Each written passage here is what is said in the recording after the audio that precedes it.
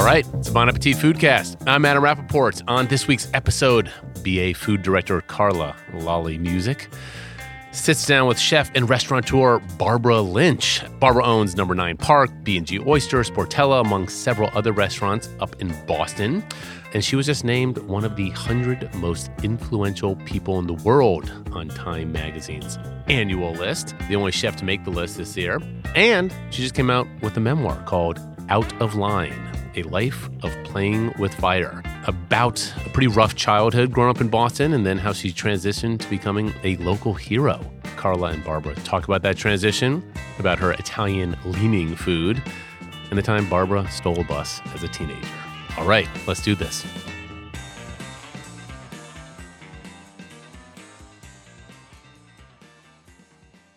I asked one of our food editors in the test kitchen before I came down here. I told them that I was going to be interviewing Boston famous chef around the world, Barbara Lynch, and what questions they wanted me to ask you. And Andy Barragani looked at me and said, "Ask her how you become a legend." Oh, geez, I don't know. And when he asked me this question, I didn't even know that you had been named on the Time Magazine's 100 most influential people in the world. Right. Are you the only chef on the list this year? I think I was, yeah. What got you on that list? I think it was my nickname, Knuckles Lynch. I don't know. I really don't know. You know, it could be part of the book. I think mentoring maybe, or giving back. I have no idea, really. And when you say the book, you're talking about... Oh, my memoir. Out of Line. Yeah, memoir Out of just Line. came out. Correct. And do you feel like you had to get to a certain place in your career to even have the thought of having a memoir? I feel like you have a memoir when you're like, I have a life's worth of awesomeness to talk about. Right. I thought I had to be 80. 80-ish. I had to Google it, actually. Memoir? I'm way too young for that. What comes after that? Like the Lifetime Achievement Award? I have no idea. But actually, it was very therapeutic to write it. I didn't want to write a memoir, but my agent, I didn't even have an agent then, and she read a story about me in the New York Times about 6 years ago and came to Boston, and she was really persistent that I write this book because of what it will do to help other people. And what is that? To make people feel like, just to inspire and to let them know that they can do anything. Like, if I can do what I did, coming from where I came from, anybody can do anything. All right, so let's back up and talk about that, because you came from South Boston, which a lot of people's only kind of crossover familiarity with that world is from watching movies. Yeah, usually mafia men, and they sort of make the mafia look good or tough, and that looks good. Right. Right. So how would you describe where you grew up? Tough, blue collar, heavily Irish part of Boston.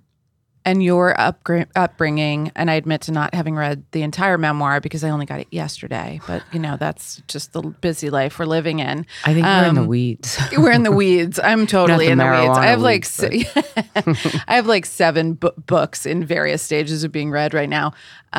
This one's a good read. You can do it. Yeah, this is, very conversational, and you didn't have a typical sort of childhood.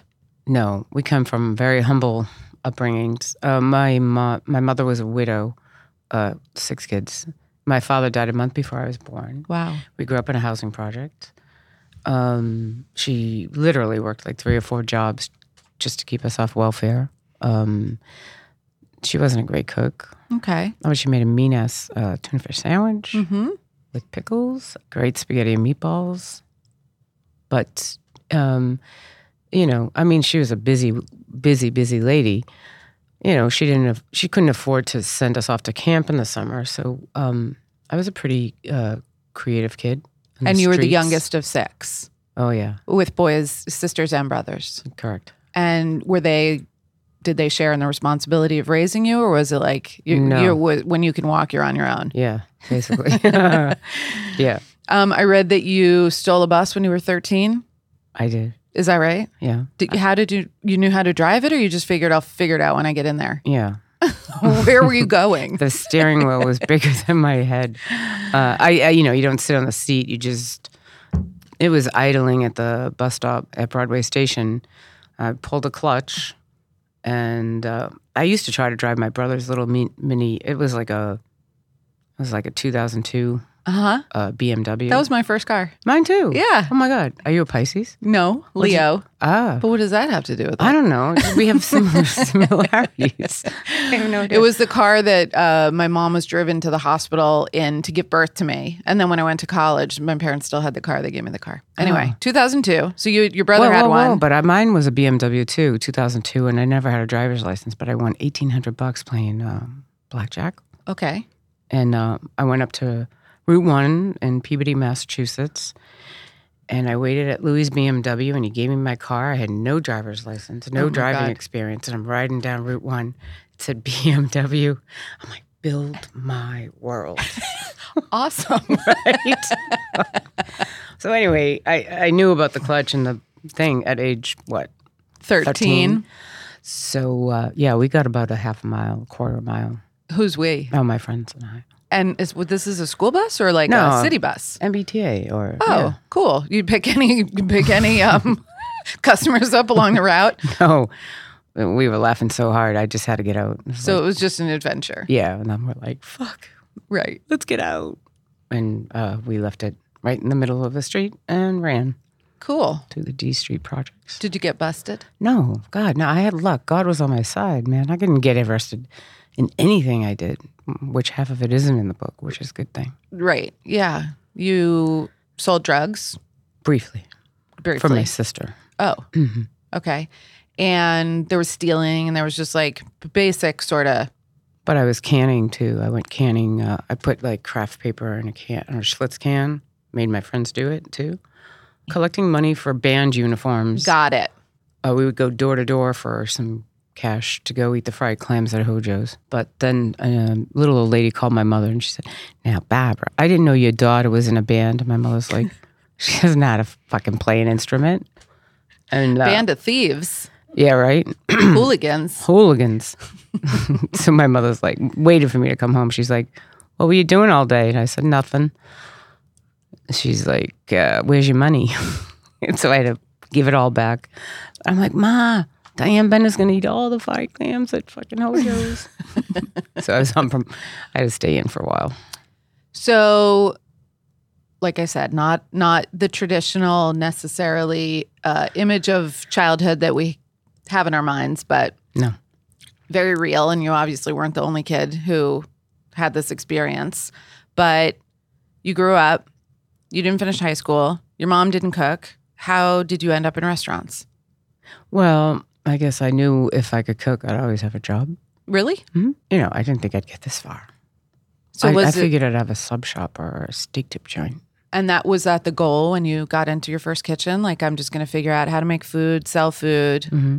eat food, mm-hmm. and that I can make it happen. Well, I think I wanted to make people happy by cooking food. And how did you know that would do that? When did you learn that like you could cook and that had this effect? I think it was pretty much my first job. Actually, I think it was 13 when I made my first pesto sauce. Really? Mm-hmm. Well, I stole the pine nuts.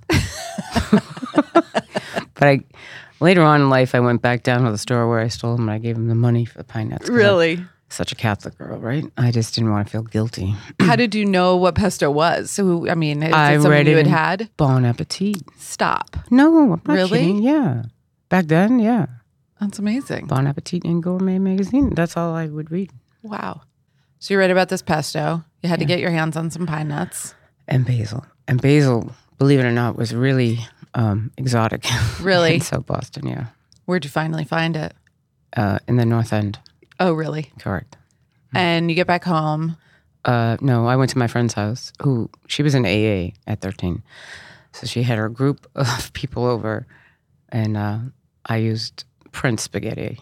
But I made the pesto at her house with garlic, fresh grated cheese. Wow. Basil, and the stolen pine nuts. And they loved it. They're like, "What is it, though? It's green. I don't know what this is." But it's delicious. So, I made them happy. And that was fun. That was I knew then I wanted to be a chef. Really? Mhm. At 13? Mhm. That's amazing. Yeah. So you get into restaurants at a very young age, Yeah. and your education actually came like, By fire, right. right? And Like who was the first chef who gave playing you? with fire. This is the subtitle of this memoir. Who's the first chef or business owner who gave you that shot I guess I'm going to have to say Todd English. I only worked for him for 8 years. for 8 years at Fig and Olives? Yeah. Well, first Michaela's in Cambridge, Okay. and then at Olives before it was Figs, the little one. Mm-hmm. And then I ran Figs for 2 years. And that so was like this my is where- first real opportunity to open a restaurant. So I did it all. And that was in the last 2 years of working together that Yeah. you...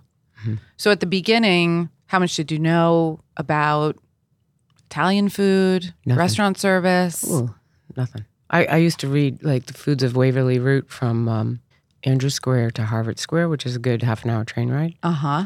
Like I had to catch up. And that was your education, was the being in the restaurant and then filling in with cookbooks, Waverly Route. He made me a chef right away at Michaela's. Like I was a chef in the cafe. Everything was like $16.99, and everything was cooked in a Hobart oven. Yeah, Like everything got baked in these clay dishes. right. And he was a fucking screamer. Oh my God, he was Really? so tough. Yeah.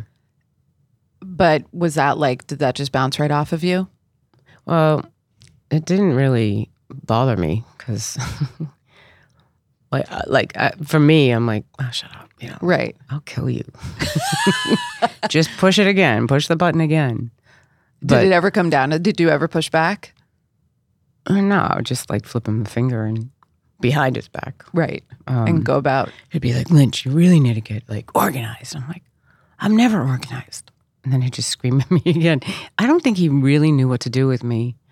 But the beauty was that I could cook like a mad woman. So he couldn't really fire me.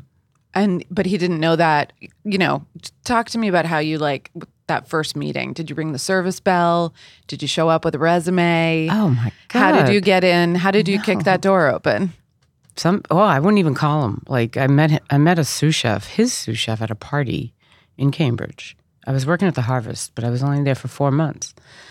And his sous chef said, "Wow, you'd be perfect at Michaela's. Would you ever come in for an interview?" And I said, "Yeah, sure, I'll come in." So I gave him my phone number. I was still living with my mother. And the sous chef called me a couple of times, and I never called him back. And then Todd English called a couple of times, and I never called him back. Why didn't you call back? I don't know. I just wasn't ready. Okay. So But you then- knew who he was, and you knew that this was... I didn't even know who Todd English was. But my mother, of course, she answers the phone. Right. She wouldn't take a note down. She's like, who's Todd? Yeah, who's this Todd English? And then once I answered the phone, this is before cell phones. by Oh, the way, yeah. and answering machines. Clearly. She used to have her little notebook, and she'd sit there in her recliner in her house coat.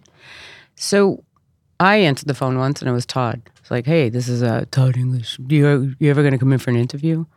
I'm like, all right, sure. Give me the address. 2.5 hours it took me to find this friggin' restaurant. Really? So I was 2.5 hours late. Finally, this 6'4" guy comes, and I'm looking at him, and I had long hair and blue eyeshadow, and I was like, I looked at him and I said, "Who the fuck would put a restaurant here?" And he's like, "Oh, you're sassy," and I was like, "Yeah," and then he hired me. Wow. And then I quit my job at the Harvest, which I never do. Just quit. Didn't show up for work the next day. And I was working at Michaela's the next day. So literally based on that exchange, he hires you. Yeah. Because why? I think it's because I was sassy. Yeah. You're a tough cookie. Mm-hmm. And Knuckles. Lynch. knuckles. Right. That's good. I'm really a softie.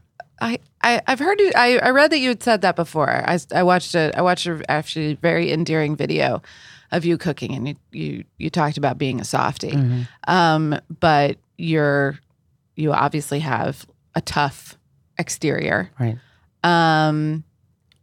Enjoy cursing When you read the book, you'll know I'm really deep down, got a heart. and you carry it to this day. I think I'm actually softer now. Are your chefs afraid of you in the kitchen? If you walk in the kitchen, do you get that immediately? Everybody ties their apron a little bit tighter and sweeps off the counter. Floor. Yeah. The code word is turkey on the gravy. Oh, turkey on the gravy. Mm-hmm. That's the code word. Now. Right, for that you're coming down the hall. Yeah. Got it. Mm-hmm. Turkey on the gravy.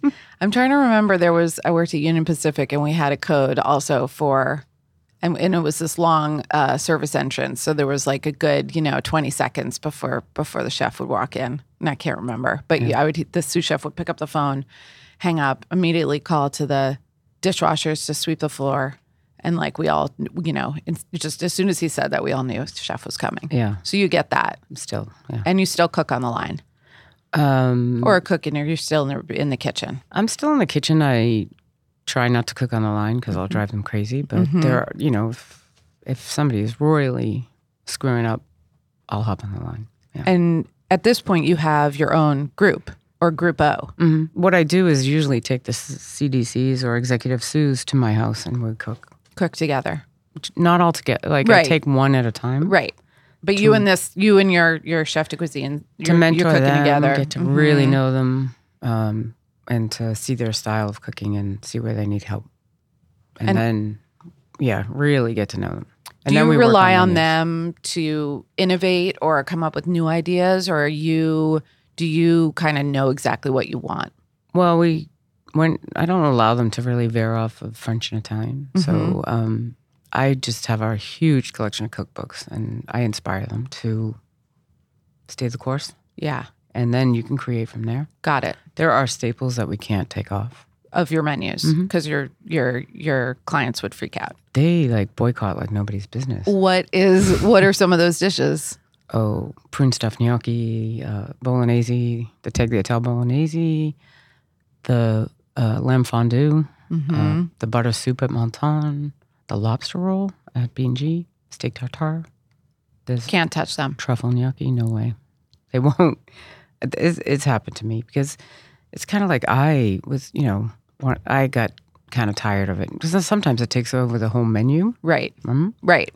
But then I thought about it. It's like, Aretha Franklin can't stop singing. Right.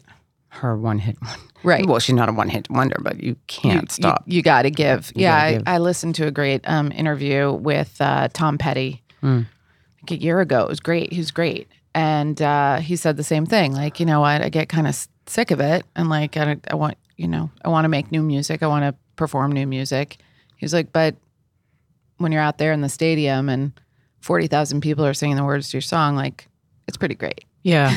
Yeah. And then you think about it and you're like, God, I'll never get sick of eating the prune gnocchi or making it. So then you just perfect it. And so do you feel like those dishes, which are classics, you didn't invent them, are they your dishes or are they dishes that you've adopted? No, I think that's the difference. Like I did invent the prune gnocchi. I mean, I didn't invent the potato part or the gnocchi part, but I did invent that part, like the putting a prune in a pasta with foie gras sauce. Mm-hmm. So that's the part I'm proud of. And so you have a reverence for like these classic techniques, but not that they would have to be executed the same way. But at the same time, you've got a tagliatelle bolognese, which is I didn't invent how that. much, right? But shitloads of chicken livers, yes, right. It's a must, right? And sage, yeah. The chicken livers, our chicken liver, we have a bolognese on our classics recipes, and the chicken livers make people really pissed. Why? I don't know. People don't expect that to be there, think it's gross, and are angry. Well, that's a shame. I know, because it's like you need that. Get over it. So working for Todd English, poring over cookbooks, and then travel. Can you talk about the travel piece and how that changed you as a chef? Well, I think travel's important. Coming from a kid from Southie who never went anywhere, but I think Italy was like my most favorite trip of all. Like going over there for the first time was like a little kid. You're just like a sponge and you're taking it all in. And I think what I fell in love with was just the culture first. Families. They weren't as chaotic as mine. Mm-hmm. And they actually liked each other. Mm-hmm. They it was all based around food and the mother in the kitchen kind of thing. And it wasn't about a title or how much money you have or you don't have. It was like just a very self-sufficient, like they lived off the farm. Right. It was great. What part of Italy was this? Teverina in Tuscany. Actually, it was Sarah Jenkins. Do you know Sarah? Yeah.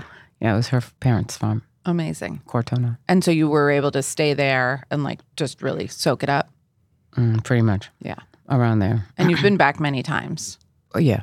So actually the first time I met you, you may not remember, it was like 5 or 6 years ago, but I came to learn how to make carbonara from you. And we were in Stir. Yeah, and we were at Stir. And Pegor. We made the little it was from a trip that you had made to Rome where you were sort of like hell-bent on finding the best carbonara. Mm-hmm. And I think it was the first one you ate while you were there. Pirelli's. Yeah, at Pirelli's. So that recipe has like become a classic. At Bon Appetit, people make it all the time. Oh, good. But you were an amazing teacher, I felt, and I only spent, an hour or two with you. I was? Yeah, you were the incredibly descriptive. It was based on, a memory of a dish, the way you talked about the texture of the guanciale being, rendered but not crisp and still juicy, but, and how many egg yolks were involved. I remember being pretty. Oh, it was a lot. It's like 6 egg yolks and 1 whole egg, I think, for 12 ounces of pasta. Mm-hmm. And that was like a very special and cool day. So you've nailed it, huh? I mean, here's the thing that happens when I make that carbonara. When you made it, you had the guanciale in the pan, you had the eggs and the parm in the bowl, and then the pasta, I think with a spider, was going straight into the egg mixture. And then like, using the fat and the guanciale, tossing. And it eventually thickened enough and was like emulsified. And I also remember you saying like at the end of the bowl, there should be enough sauce left in the bottom of the bowl that you take that last piece of pasta and you have something to drag through, which is like, that's a great visual cue that people don't think about, that way. But when I do it at home, I often feel like I have to put it back over a really low flame to get the egg to thicken enough. Oh, no, you don't have to. What am I doing wrong? Does the bowl have to be warm? No. Just don't think about salmonella. No, I mean, I don't. All right. I don't know. Like stays liquidy. Maybe add a little more cheese. Too thin. Yeah. Yeah. But no, and the pasta should be, no, you maybe add a little more cheese. Okay. Try that one. Next time. Okay. And there were I'm obsessive like that. If I remember something that was so delicious, I'm going to make it. Right. And that was one of those dishes. Do you serve carbonara at any of your restaurants? Yeah, but I'll freak out if it's not delicious. How often do you go in and spot check? I try a lot. If I'm not, then they'll tell me. Really? Yeah. I also wanted to talk. So this is your first memoir, but you wrote a cookbook called Stir, and that was really about like teaching. Was that the beginning of you talked at the beginning about giving back and mentoring. Did you see that cookbook as a way of like, I know a lot now and I want other people to know what I know? Was that the impetus? No, I mean, actually, I was younger then. It was like 2009, right? It's like 13 years old. I think I only had like 3 restaurants then. Oh, only 3. But I think as a chef, and you're going to put a cookbook out, I wanted the big, right, coffee table book. But at my editor at the time, she was right. She's like, Barbara, I like the food that you like to cook at home. So she was right. And I love Stir because I think it's a doable cookbook for people to cook at home because I hate cooking chef food at home. Right. And so I think that's the perfect cookbook. Right. Right. And the recipes really work. And it's nice to see that people who cook out of the book feel great about themselves. So I think it's a win-win kind of cookbook. Right. The recipes and the photos are beautiful. And I feel like it's just a doable cookbook. Yeah. A lot of chefs have a really hard time, I think, making that transition from the food that they cook in their restaurants that maybe has made them famous or put them on the map, and the way that they really cook. Right. And that's something that we're constantly, whenever we're working with a chef at Bon Appetit, it's like, no. Like, how would you tell your sister, your mother, your cousin's neighbor, like, to make this? Because that's what we try to get at, the most. But for you, it wasn't. Was that conflict there for you, or was it just easy to give, like, this makes sense? No, it took me. We had a fight. Oh, really? We didn't talk for a year. Rock's mine, and then I understood it Because you wanted a chef tome, right. But then she was right, and I gave in. And people use it. And then Stir, which is a kind of a hybrid, right? Event space and demo. Well, it's just a demo. It's a demonstration kitchen and bookstore.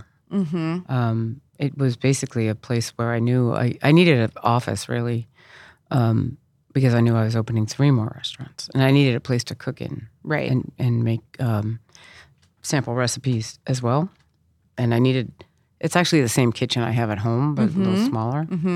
And so people come there for 7 nights a week for cooking classes. Wow. And do people want to learn the food that they love to eat in your restaurant, or do they just want to know how to cook? They want to know how to cook. Yeah. I mean, it's amazing. That's what I love about it, because we teach them how to cook. We're not judging them. Right. Like reality shows. At what point did you, or maybe you never did, but at what point did you sort of become or start to think about gender roles in the kitchen as part of being a chef? I was just talking to somebody last night about this. Like, I guess it was the Pellegrino Award, like Best Female Chef. I this didn't sit well with me. It wouldn't be great if it was just Best Chef. Right. Right? I think it would be great. Yeah. It's not like a physical sport where, like, your anatomy makes a difference. Yeah. I mean, if we continue it this way, that's not going to help anything. Do you think about this dynamic at all when you're hiring or staffing your kitchens? No, but, if you have passion, I'm going to hire you. And I'd rather you don't come from another management or another kitchen. Really? Because I don't want to clean up your management mess. If you have passion, I can teach you how to cook. And we can teach you how to be a great leader. But I don't have the time to teach you, right, to turn you around. Right. But you're not like teaching someone to unlearn bad habits. But you could take somebody who had maybe never cooked and teach them how to cook. What do we do? You do. And how do you know? Like, you're sitting down with someone, they're a young cook, they show up, they want a job. If they have a vision and a notebook and it's not empty, and you have a vision and you have a goal, we're your team. Well, come on. We'll set you up for success. Definitely. Is there a question that you ask anyone who comes in and wants a job with you? What's your vision? What's your vision? Where's your notebook? Where do you want to be in 5 years, 10 years? What's your 5 years and 10 years? Where do you see yourself? What's your favorite cuisine? Is there a wrong answer? Or you just want to know No. You just want to know what's there? Yeah. And then they stage in the kitchen, and then you want to see their teamwork and what their energy level is like. Right. Yeah. Oh, yeah. Where'd you grow up and how old are you? That's it. Are you of legal age to work in the kitchen? Yeah, right. Did you boost a car to get over here today? Do you know how to hotwire a car? These are skills people need. Right? It's a physical job. Oh my God. I met the most amazing woman. She's from Philly. She just opened the first woman-owned car mechanic shop.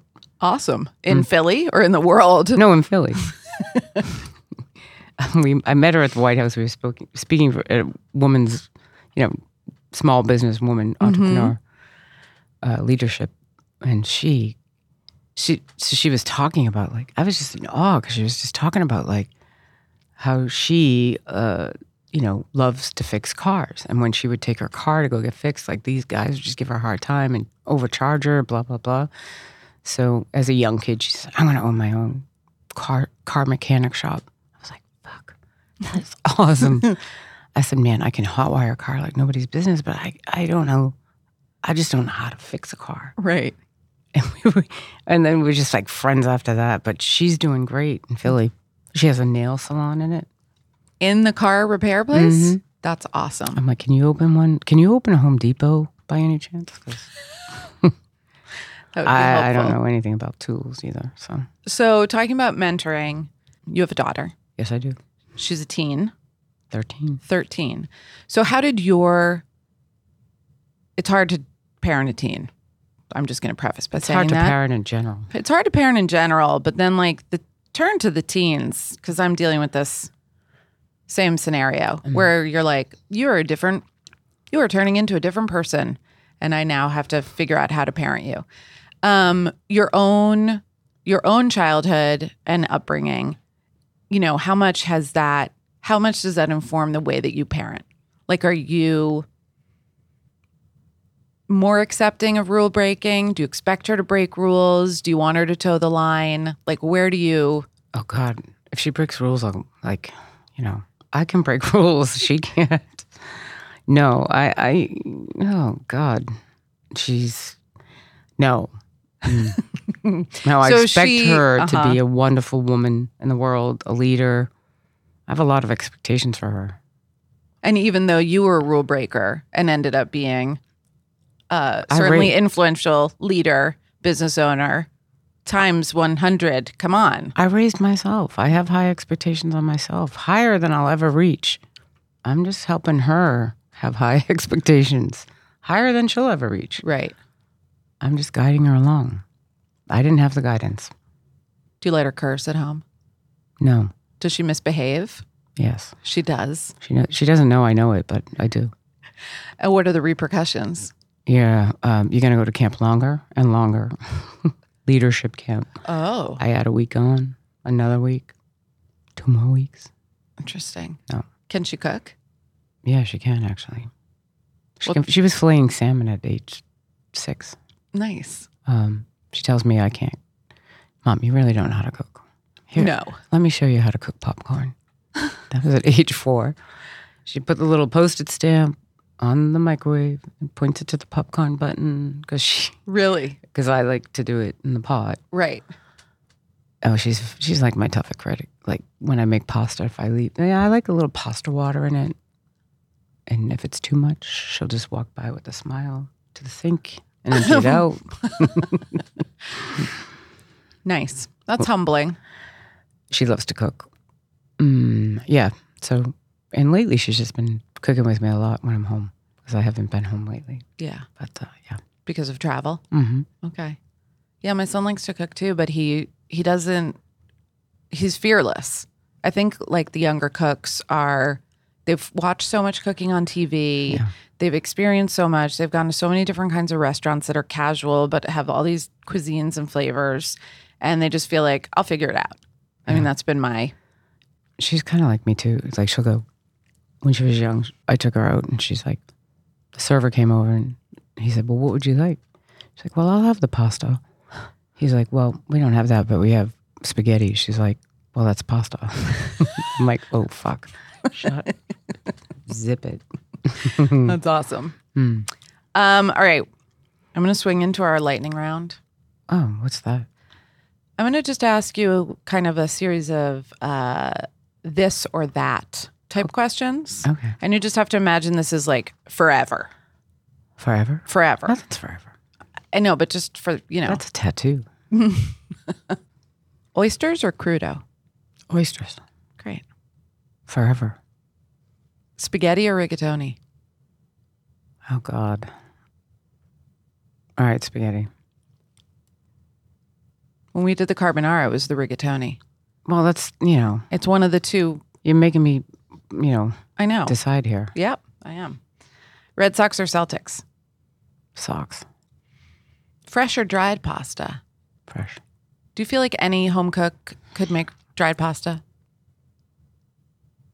Make dried pasta? I'm sorry, make fresh pasta. Is this something any cook could do? Yeah. Oh, God, yeah. Yeah. And should know how to do. Well, you just have to practice a little. Right. I'm trying It's to so convince fun. Adam to let us do a fresh pasta story. He's been very resistant. So I'm just working it all the time. Adam, I'll show you how to do it. Great. Tricks of the trade. There you go. Ben Affleck or Matt Damon? Damon. I hate Butter or olive oil? Butter. Really? It's another nickname. Butter Lynch? Butter. Butter and Knuckles. Butter. See, you have to have had an interesting life to end up with nicknames like that. I make butter soup. Butter. Butter. All right, that's it. Butter All with right. Barbara Lynch. Thank you so much for coming in. Thank you. Thanks for having me.